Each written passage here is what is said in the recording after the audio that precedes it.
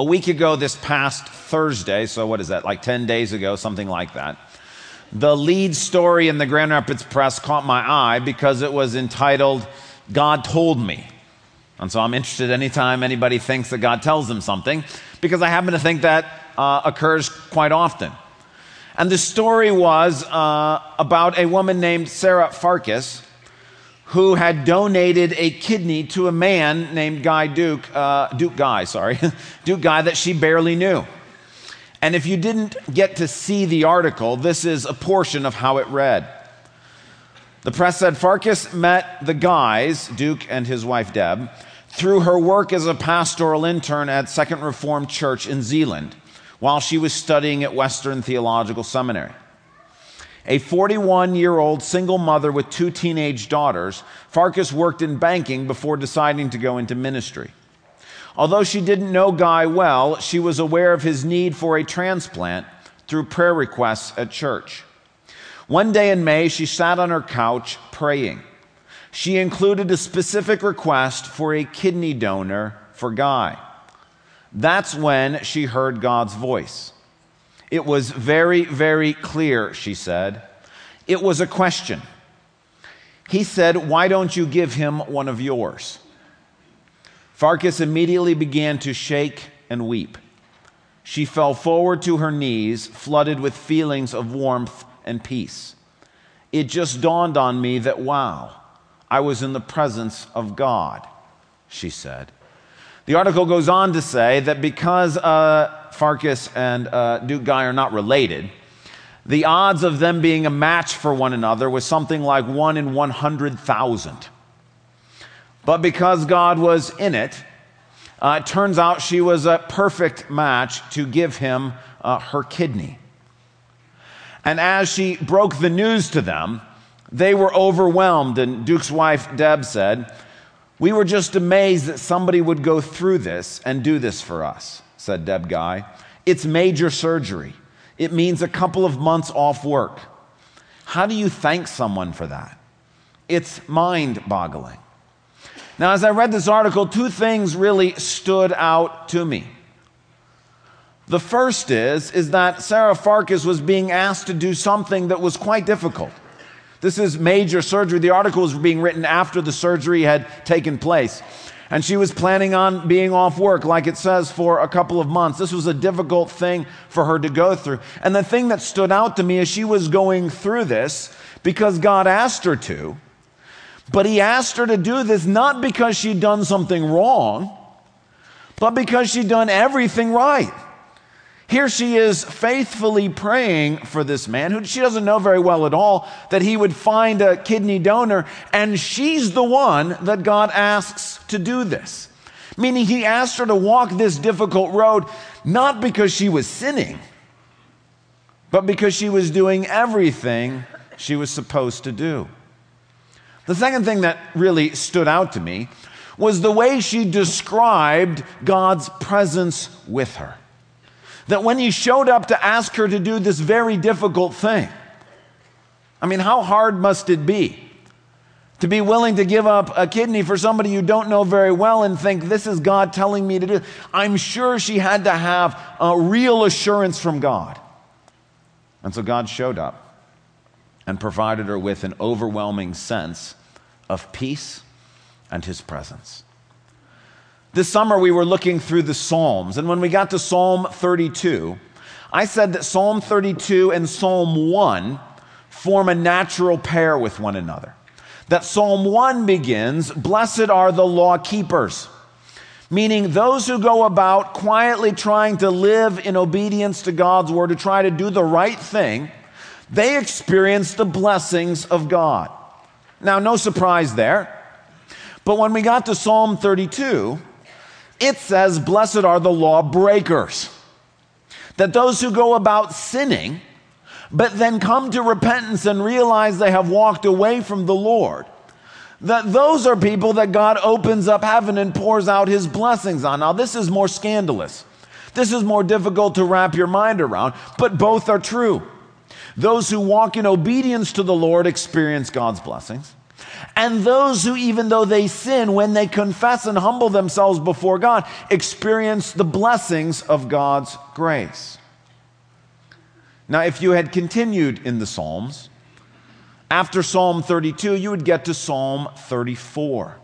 And Psalm 34 has a different message. Its message is not, blessed are the law keepers, nor blessed are the law breakers. Its message is, blessed are what we would call the righteous sufferers.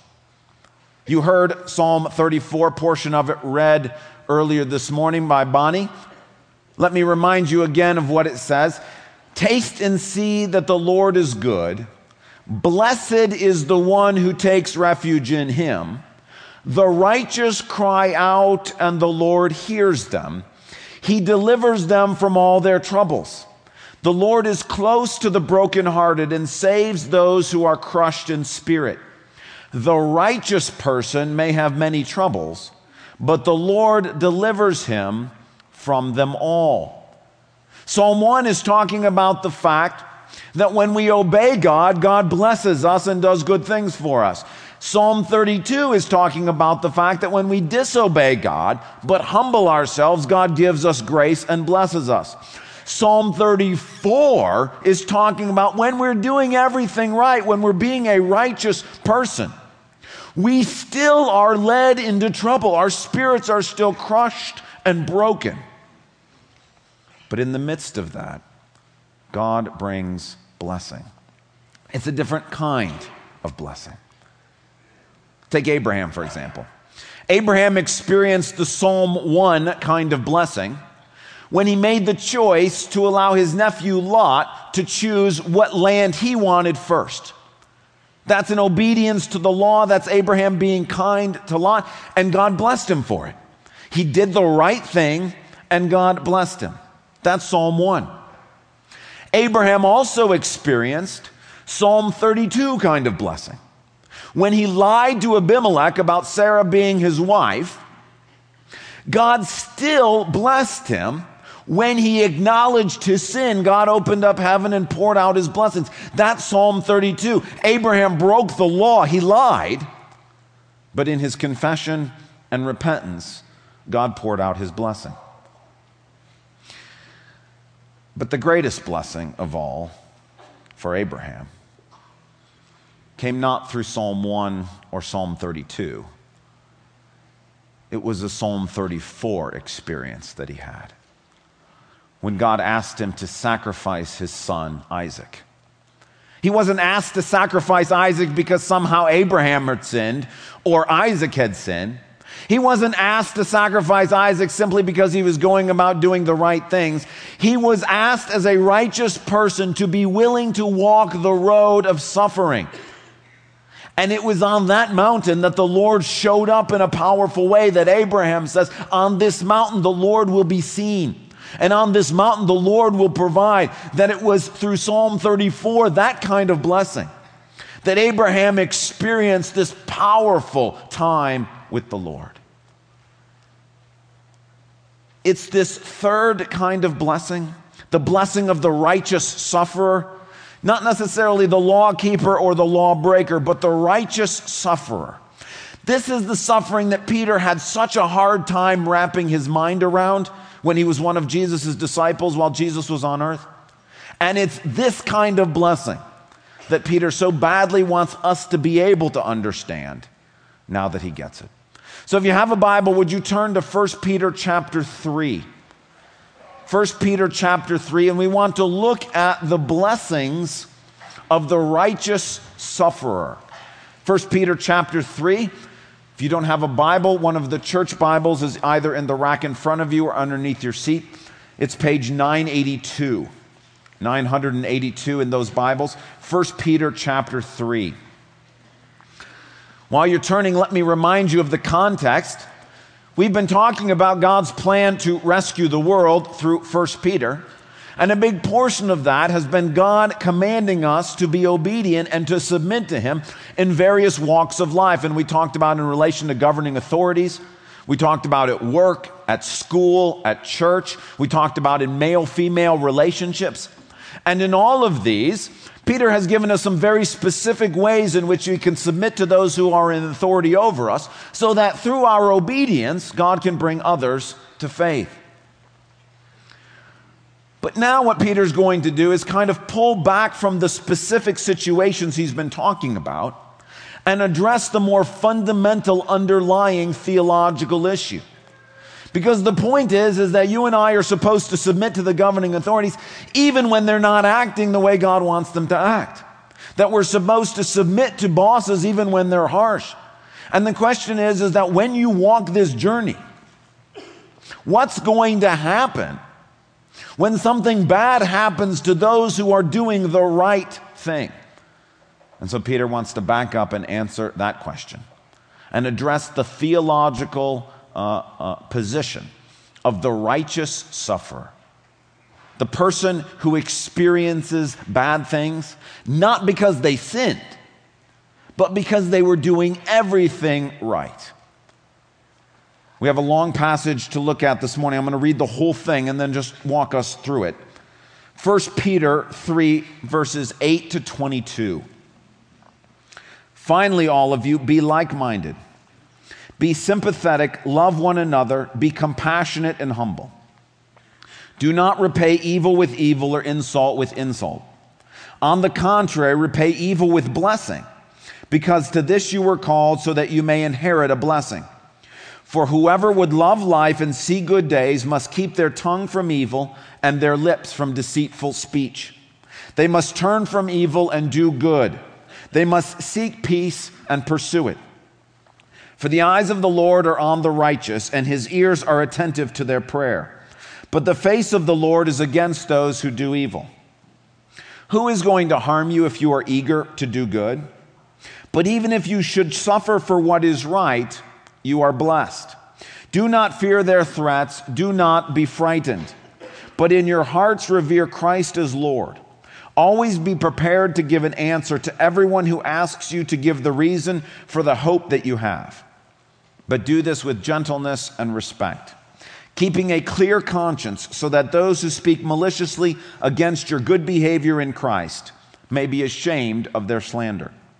For it is better, if it is God's will, to suffer for doing good than for doing evil. For Christ also suffered once for sins, the righteous for the unrighteous, to bring you to God. He was put to death in the body, but made alive in the spirit. After being made alive, he went and made proclamation to the imprisoned spirits, to those who were disobedient long ago when God waited patiently in the days of Noah, while the ark was being built.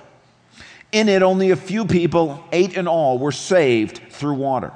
And this water symbolizes baptism that now saves you also. Not the removal of dirt from the body, but the pledge of a clear conscience towards God. It saves you by the resurrection of Jesus Christ, who has gone into heaven and is at God's right hand, with angels, authorities, and powers in submission to him. Now, this is a complex passage, but the central idea comes from verse 14. Now, verse 14 is following on from a quote from the Old Testament. It's a quote from the psalm we've been talking about, Psalm 34. Peter's quoting from that psalm, and he gives us the basic message, which is in verse 14. Even if you should suffer for what is right, you are blessed. In other words, blessed are the righteous sufferers. Blessed are those who suffer not for doing the wrong thing, but for doing the right thing. And the question is, how is someone who is a righteous sufferer experience God's blessings? If you're in the middle of a difficult situation that you're in, not because you did something wrong, but because God led you into that. Peter's saying you are blessed. But how does that blessing show up in our lives? 2 ways. The first is in verse 12. For the eyes of the Lord are on the righteous, and his ears are attentive to their prayer. The eyes of the Lord are on the righteous. This is thinking specifically of the righteous sufferer, that righteous person who from Psalm 34 has lots of troubles, whose spirit is crushed. What Peter is saying is, in the quote from the Psalm, is that the blessing of being a righteous sufferer is that God is close to you. That God is near to us when we go through those things. That God makes his presence felt with us.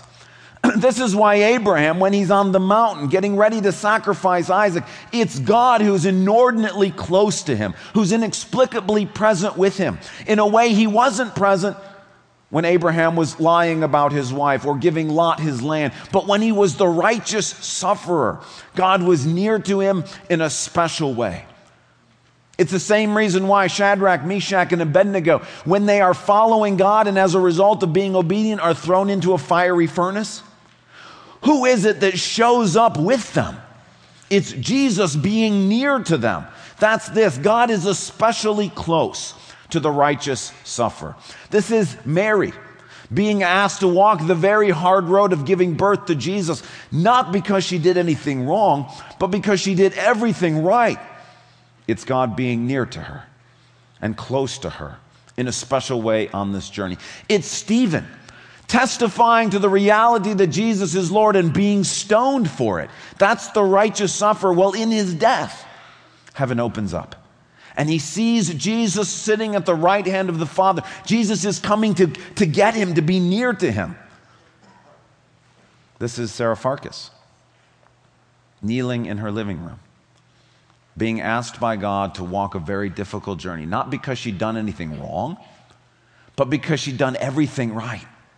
And in the midst of it, God showed up in an overwhelming, powerful way. In a way he hadn't shown up to her the day before at the grocery store or at the library or just out walking in the park. In a special way, God showed up because she was being asked to walk the road of being the righteous sufferer.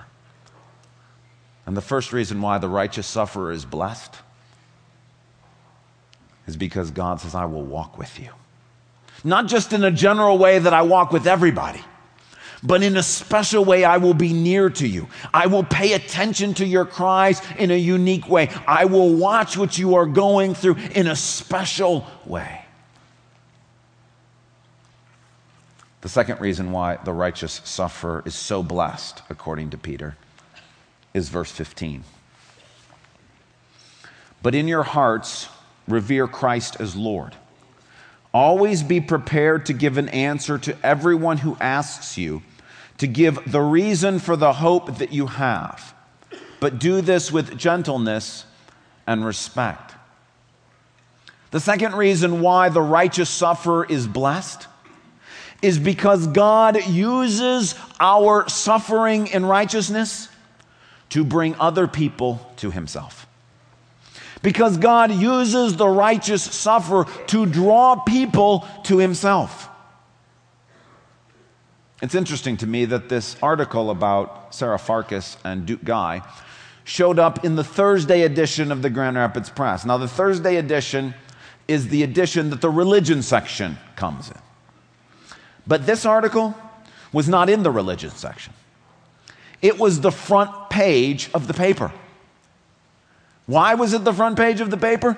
1 Peter 3:15. People want to know what in the world would possess somebody to do this. He says, be ready to give an answer because people are going to start asking.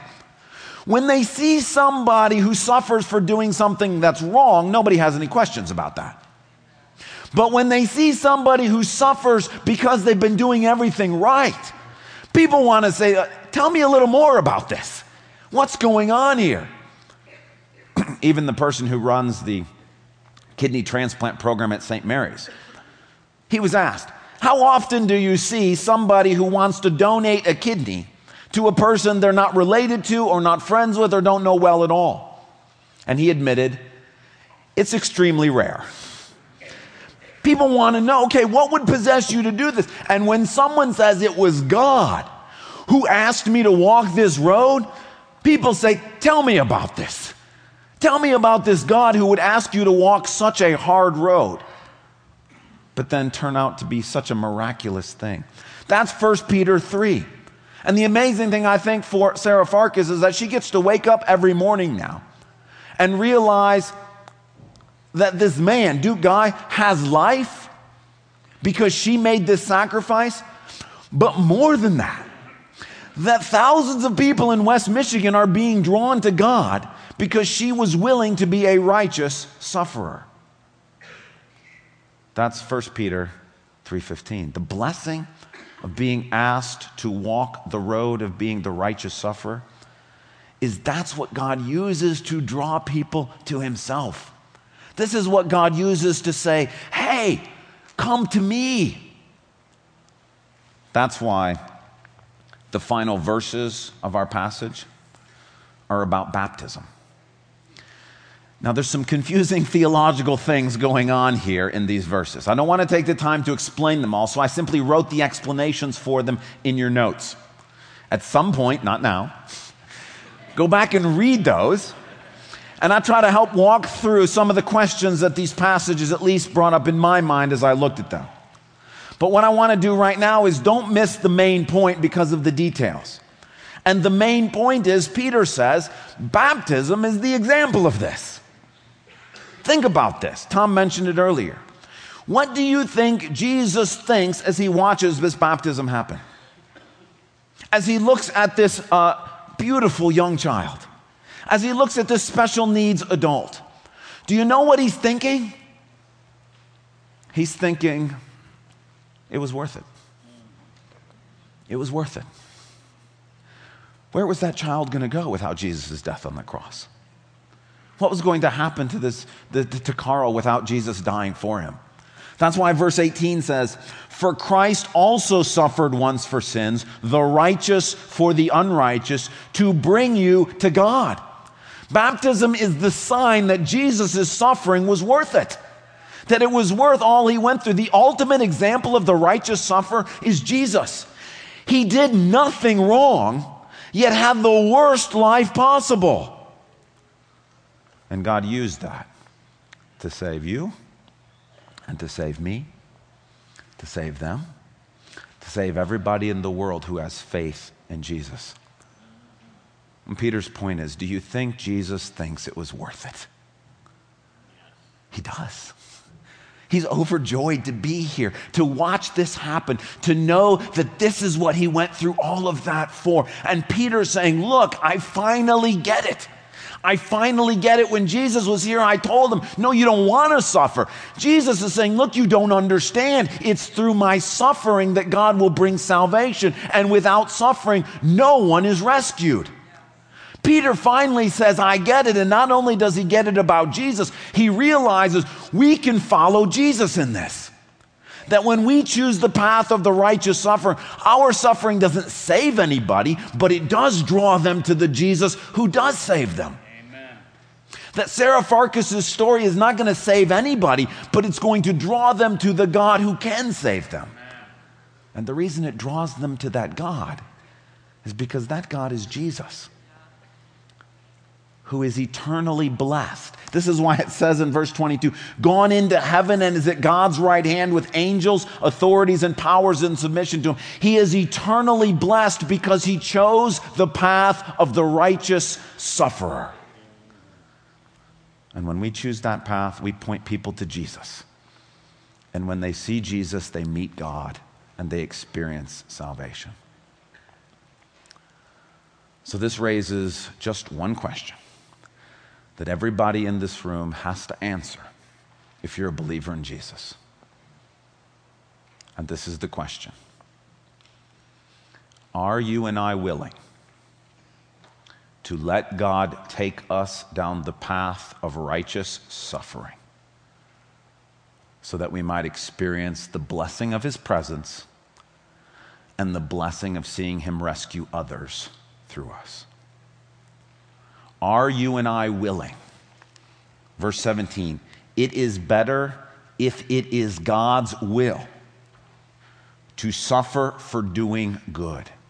Are you and I willing to let God lead us down the path of trouble in life? To willingly enter into the darkness, not because we did something wrong, but because we did stuff right. Are we willing to say to God, you can take me there? Parents, grandparents, what this means is, are you willing to say to God, whatever it takes to bring my child or my grandchild to faith or back to you, I'm willing to go through. See, sometimes as parents or grandparents, we're willing to say, Lord, whatever it's going to take in their life to break them, to bring them to the point, that's good. But I got a harder question for you. Are you willing to say whatever it would take in my life to bring them back? Whatever I would have to go through. Would you and I be willing to die early if it meant it would draw our children or grandchildren to Jesus? Would we be willing to lose our job and suffer through the embarrassment of unemployment and the difficulties of a long financial journey if it would cause our family to trust in God? Would we be willing to accept a very difficult health assignment, to be sick, if it meant that God would use our sickness to draw other people to himself? Would we be willing to allow God to lead us through very difficult times in marriage and stick with it because God is going to use that to bless our children and our grandchildren and bring them to Jesus? This question means, friends, are you willing to allow God to put you into a difficult situation at work with an abusive boss so that your coworkers can see through the righteous suffering that you experience and come to Jesus? Are we willing to embrace the road of singlehood and the difficult path there so that God might use our hope in him to bring others to himself? It's a question for us as a church. Are we willing as a church to let God lead us to a place of public disdain for holding to the exclusivity of Jesus Christ as the only way of salvation? Are we willing as a church to experience penalties from the state for refusing to pay for abortions for employees that work here? Are we willing as a church to go through the suffering that's involved with getting involved with people who are dealing with alcohol, who are suffering from poor choices, who are experiencing the ravages of poverty? It's going to cost us as a church. We are going to suffer more because we engage with them. Are we willing to do that? Not because we did anything wrong, but because we're embracing the journey of being the righteous sufferer.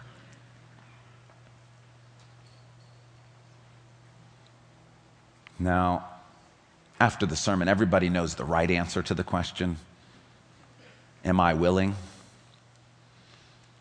But the right answer and what your heart says are two different things. And what Peter is saying is, look, the blessings of God, that powerful experience of his presence, the nearness of God, the ability to see people around us, our coworkers, our family, our neighbors, our friends come to faith is unlocked through righteous suffering. And Peter says, don't be afraid. Don't be afraid to walk with God down that road.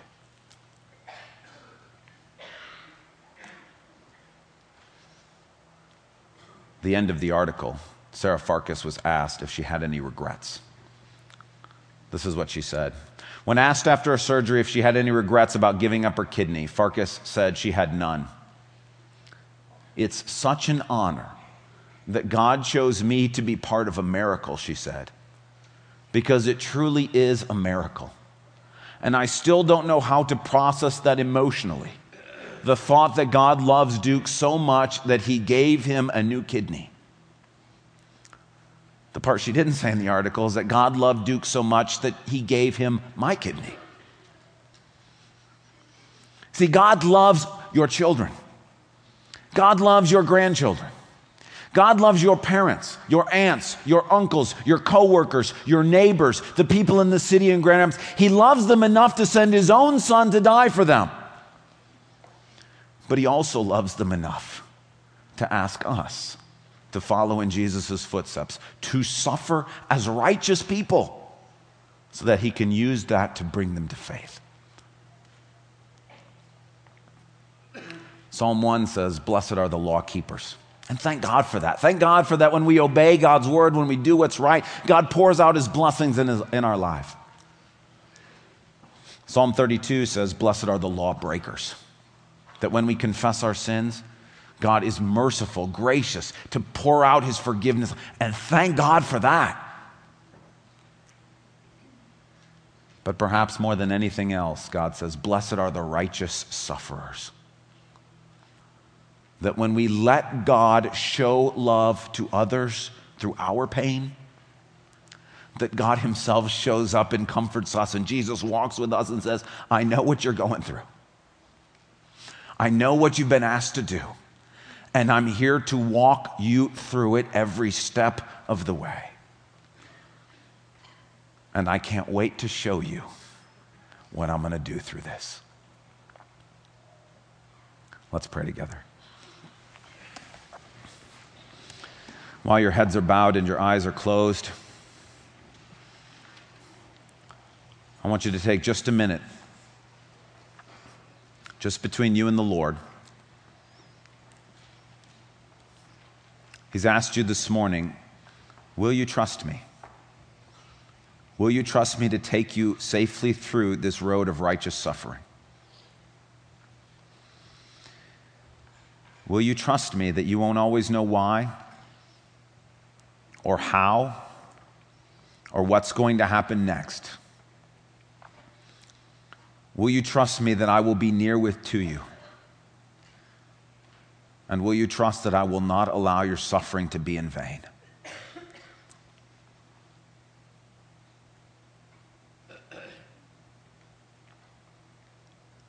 It's difficult to say to the Lord, wherever you lead me, I will follow. Because Peter is telling us he will sometimes lead us down paths of righteous suffering.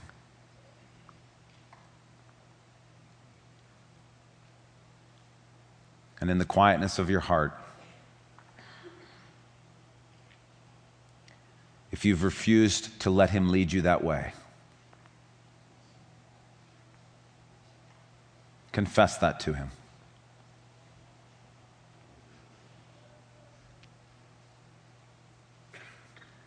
If you feel he may be calling you down that road, but you're scared, acknowledge that to him. If you're in the middle of that right now, and we're losing hope, but he brought you here to give you hope again, thank him for that.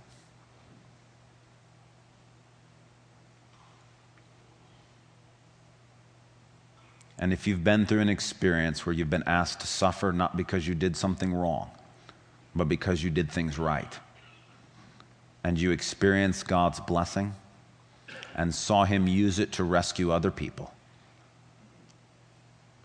then praise him for that.